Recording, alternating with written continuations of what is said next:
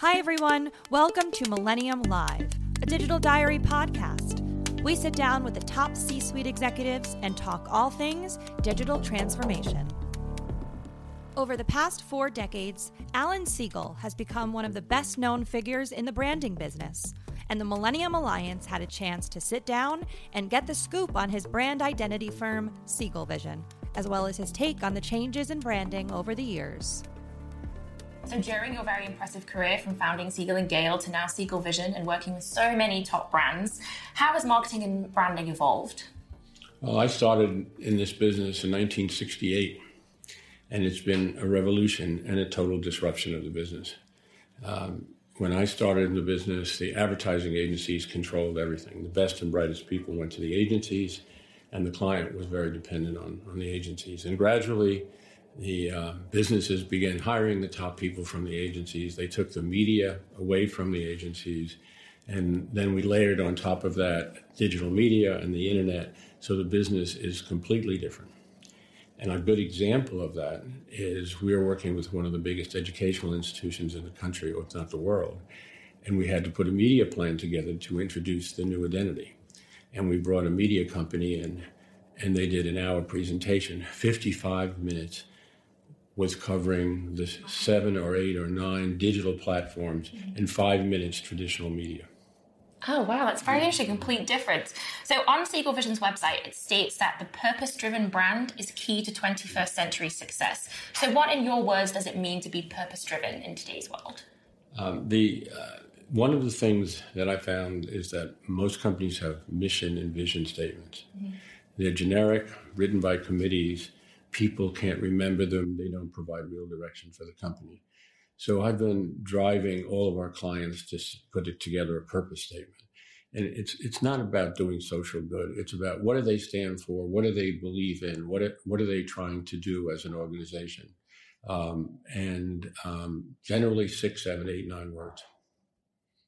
Makes a lot of sense. It's a very good piece of advice. So actually it leads very nicely into this next question. In a city and a nation with thousands or millions of marketing messages competing for the consumer's attention, what does brand voice mean to a marketer, and can a marketer ever truly guarantee that they'll be heard?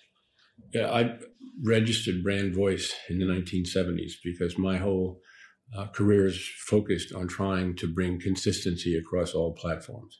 When I started in the business, there were advertising agencies, there were direct response firms, there were PR firms, every kind of firm imaginable, and each had their own message. So I've really tried to focus organizations on bringing consistency across all platforms. So the way I talk about voice today is it's not only how you speak, it's what you say, what is your content, and what do you deliver?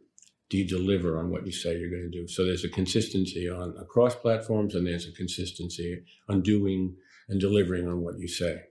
So it's a broader, deeper concept. And I've found in working on projects now, if you just show people strategies, they don't know what's going on. So what we've been doing is we've been translating our findings and our strategies into executions across all media to get clients to understand how to personalize communications, how to bring consistency across platforms, how to really connect with people with the new technologies as well as the traditional technologies. Absolutely. More and more consumers are craving consistency and authenticity of brand message, brand voice. So the need to think customer first has really changed how the marketing functions, for want of a better word. So how can CMOs better incorporate this consistent and authentic mentality into branding decisions? Well, you brought up a really good point, and that's authenticity, and you see what happened with Facebook recently, right? And so corporations today can't get away without being honest and direct with their customers. And one of the basic tenets of my company is, since the 70s, has been clarity above all, and communicating to people with transparency, with honesty, with directness, giving people information so they can make an intelligent, decision. So I think that's one of the really big, important changes where we're going to see corporations now standing up and forcing government and on the one thing to do the right thing and giving their customers intelligent explanations of what's going on. I mean, we all, just didn't pay any attention to these contracts on these websites. and they're unintelligible. They have offensive material in them. And for instance, I thought it was very interesting when the EPA said they were changing the pollution controls on cars. You would think that General Motors, which almost went bankrupt by not being open to newness and changing, would be, and who's spending so much money on electronic cars, would stand up and say, look, this is the wrong thing to do. It's in the best interest not only of this country, but of the world to deal with pollution. So this authenticity thing is really, really important, And secondly, I think it's important for these companies to personalize their communications. So, for instance, I've had an American Express card since the 60s, right? And I'm a member. They say member since 68. They send these notices to me that the government or their lawyers send. They have to send. They send me correspondence, and in no way recognizes me as an individual, me as a member, and how much I spend with them and what my interests are. That is such a mistake, So I think with the new technology, with all this data analytics and everything, companies sort of really have to personalize the communication and treat people as individuals, And you say customer first. That's what they have to do. Yeah, absolutely. We're almost data rich, but knowledge poor. There's so much data out there, but actually using it the right way to talk to the consumer on a one-on-one basis. Right. A lot of companies don't often quite achieve that as of yet. So C-level executives around the world are anticipating digital technology, which has already changed the marketing world, to not only drive marketing, but also business as a whole. So how do you think technologies like blockchain and artificial intelligence are going to impact the industry? Well, I mean, I've been studying this, and what's going to happen is people are going to be speaking to these devices that are in their offices, and they're going to ask them for recommendations about certain things. On the one hand, which makes branding more important. You have to have a distinctive brand that stands out, and you have to have a loyal following so that don't say, give me 5 recommendations. You say, get me such and such. Okay. So I think that's a very important consideration. Another consideration is if you call the bank, you call your insurance company, you deal with a company, you're going to be able to have a conversation with that device, and whoever, whether it's a man or woman or whatever, they're going to be able to have a conversation. They're going to have access to your records if you have and you'll be able to really have a discourse with them instead of just what's going on now. So there's huge emphasis on brands being able to build loyalty and distinctiveness and compelling customer benefits to rise above being one of the gang that they look at.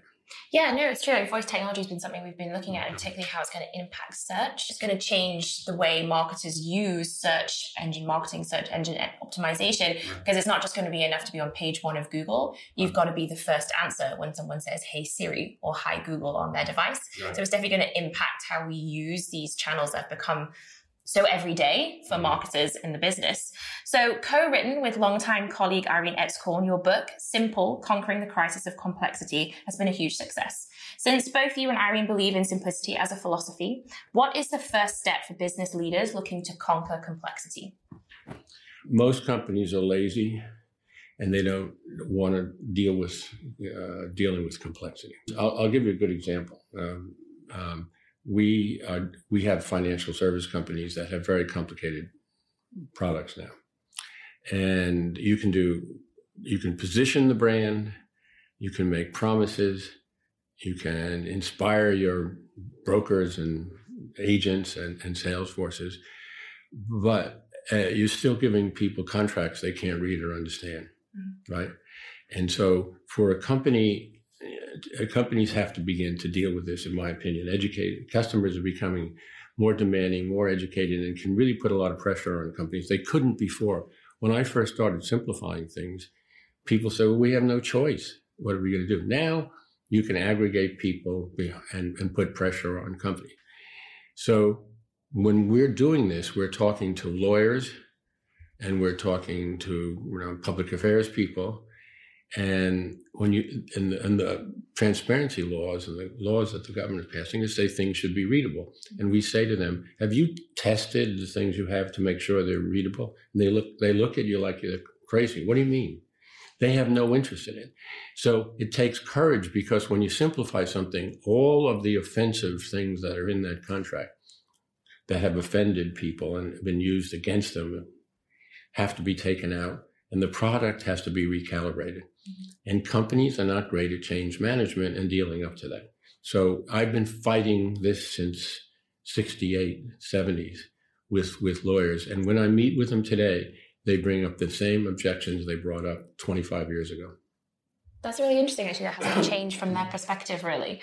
But it's interesting you say that, because I think when even just something simple as writing copy, if you're writing copy for a new industry you haven't worked in before, you're instantly thinking, I've got to get these words in, this jargon that I saw online, I don't really fully understand, but I've got to have that word in. And actually, if you just broke it down and then saw your customer as the human being that they are, the copy would be a lot more simple. So even just in a very simple example.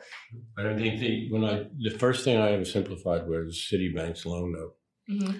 And they had, the biggest lesson that I learned is they had a 280 word default provision. Essentially it said, if you do any of these things, you defaulted and, you have to pay penalties or we'll take the contract away.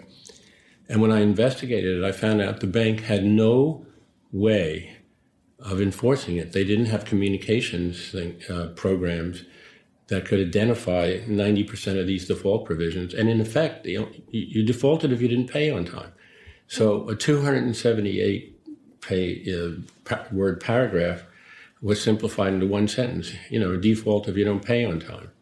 And what we learned then is that, the underpinning of getting rid of complexity is simplifying the content before you try to write it or present it. Definitely true. Mm-hmm.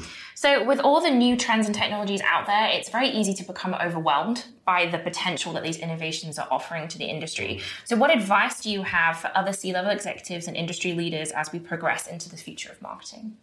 Most companies have to really concentrate on being distinctive and standing out from their competition. And we're working a lot now, in education, in not-for-profit, along with for-profit companies.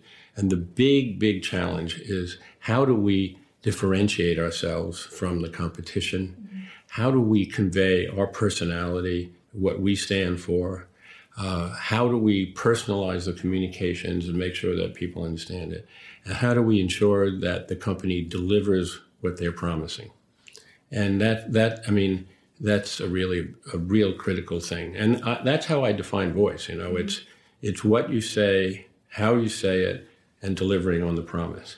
And most companies don't have really distinctive positioning. Most companies do not have voice programs. Most companies haven't figured out how to deal with the dramatic changes that are going on with digital media. I would say a vast majority of websites are not effective. Too much information. It doesn't get right to the point. Doesn't get to the point, hard to access, lacking in personality. I think another thing is that a lot of these companies, their communications are lacking in passion. Mm-hmm. It's interesting you bring up passion, because actually you need to have passion in your product so that consumers feel your passion and feel engaged enough to purchase. So can you tell us a little bit about the 3 principles of complexity that you detail within your book? Empathize, distill, and clarify. Right. Well, I've talked a little bit about distilling. Empathy is really a critical element underpinning everything we do, understanding who our audiences are. And what we can't underestimate the value of employees, and communications programs really, and marketing programs have to be keyed to the employees who are the ambassadors of the brand. They represent the company in the marketplace. They create the communications. That having a spirit and understanding about the purpose of the organization, what it stands for, how they want to talk to people is, absolutely critical. So empathy has been an underpinning of everything we do. Understanding who we're dealing with, whether it's an internal audience or external audience. And if you go to a hospital, if you're buying life insurance, if you're buying an expensive car, understanding what kinds of pressures people are dealing with is really critical. Distilling is basically getting rid of extraneous things and cutting things down and making them useful, right? Mm-hmm. And clarity is the theme of my life, clarity above all. it's more than simplicity. It's making sure that when you speak to people and you have programs that they really are understandable and usable and functional. Absolutely. I mean, it's interesting you talk about, the message in an eternal business. We've noticed recently that there's a trend that CMOs are becoming increasingly invested in corporate culture. So as you said, from engaging employees as brand ambassadors, but also to beat out the competition for the top talent. So how can these three principles be applied within the business to help transform corporate mentality from complexity to simplicity? I think the biggest problem in the world today is lack of leadership. And building a culture drives out of strong leaders and people who really believe in things and are consistent. And when I go out and talk to people, I ask them to tell me about 5 business leaders, that you really respect and are good leaders. And they name the same 1 or 2 or 3. And recently I did a survey because we're doing a lot in education, and I asked in this survey, I asked people across the country to name 5 presidents of universities. They couldn't name 1. When I was growing up, university presidents, were really important and so on. So I think the key to all of these programs is building a culture that so the company functions effectively. I always say, culture beats strategy to death. But so few companies really that we see have a strong culture. And I think it comes out of lack of leadership. It's got to come from the top down. It doesn't, and I mean, a lot of business today has been driven down to the middle, to committees and groups of people. When I first started in this business, our client was the CEO. In many projects that we deal with now, we have minimal contact with the CEO. And the CEO has to live the brand. The CEO has to make decisive decisions. A CEO has to look forward. Standing in place isn't going to do you any good. And I see a paucity of this. I'm really confused by it. I'm upset by it. Whether it's in government or business, or in education or international affairs, there's a lack of leadership. Absolutely. I mean, is there one characteristic that you think defines a great leader? Well, I've been in this business a long time, and the best leader that I've ever seen was the president of John Jay College of Criminal Justice. 15,000 students, part of City University of New York. And he was a great leader. I admire him. He's become a good friend. And it's the best program I ever did. Of the 300 or 400 programs I did, it's the best. And I attribute a lot of it to the fact that, he was a great leader. We connected, but he had presence, he had vision, he had a marvelous personality. He lived the brand, and he had great taste. And by that, I'll say this: he initiated an award where we took 3 people from around the world who did more for justice, right? And we had in our auditorium, we had people come. We had 1,000 people come. So he designed the evening, and he had opera singers and sing between we had famous people introduce them. Then we had opera singers. Then after we had a dinner, and he had a big sheet up on the wall, and he had 7 girls who were 12 years old playing Mozart. Oh, wow. And I always said, where did you learn that? You went to Yale Law School, you worked for the Justice Department. Where did you get, and the food was great. Where did you get this taste? So everything he did, the theme of the company, of the school that we did is Fierce Advocates for Justice. And he lived it. And so the other day, I got a letter from a girl who was from the Philippines who went to the school, and she's disabled. She's in a wheelchair. And she wrote me, I tried to help the students there. She wrote me a letter and said, would you help me get into law school? And I said I would.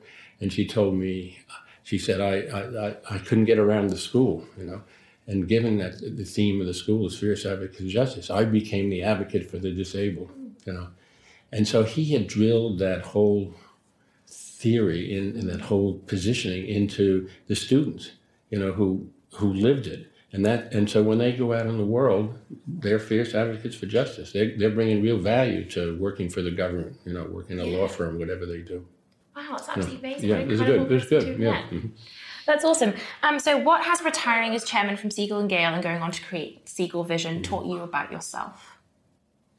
That in order to stay young and vital, I have to be on the forefront of an industry that I helped create. I mean, and leaving that company, which had many hundreds of people and was part of a big holding company, inhibited my ability to work with purpose-driven organizations that are small, work with organizations that can't even afford to pay us. I wanted to be involved with companies that were making a difference and innovation, and not about just making money. So with all the innovations in the marketplace today, the increasing complexity of the marketing role, is simplicity truly achievable? Yeah. I mean, if it is, if you have good leadership, if you have people running organizations who really live it and believe it, and if you have people who are bright and responsive and want to do a good job, yeah, it can be done. But as I said, simplicity is very, very hard. It's about change. It's about taking on challenges. So, for instance, when I first started doing simplicity, I worked for a lot of insurance companies. So we took their policies, which were unintelligible, and made them simple, right?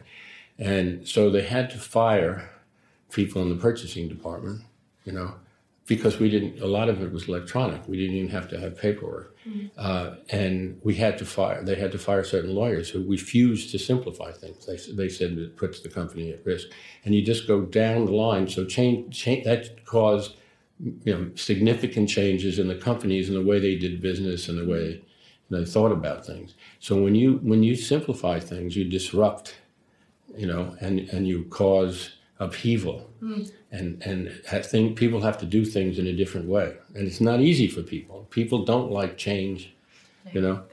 And, so it's not just about how you write and how you talk to people, It's what are you trying to do? What are you trying to say?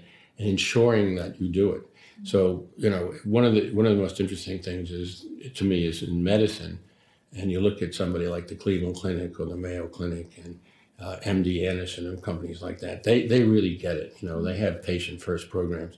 And when you apply to go there, you fill out a lot of paper. When you get there, you just put in your room and you're taken care of. They have somebody coordinating what's going on. And I went to the Cleveland Clinic with Irene. We were writing our book. Irene said, "Why does it smell so nice here?" I said, "Because we open the windows, so people can breathe." When you wait for somebody that's having an operation in your family, you have a code number, and there's a big chart up on the wall that tells you the status of what's going on. When you see companies like that, and the Mayo Clinic's like that too, where so is MD Anderson, so is some of the.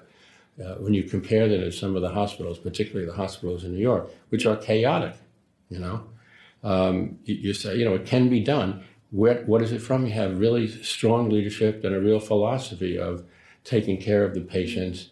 When I was walking down the hall in the Cleveland Clinic, somebody spilled some coffee, and 3 people came out, and wiped it up. I was looking at a directory, and 2 doctors came up to me and said, "Can we help you?"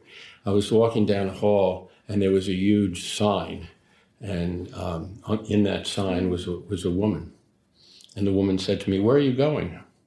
And I was talking to the sign. And I said, "I'm going so-and-so." And said, "Well, here's a map and how you can get there. And if you have any trouble, call me at 211.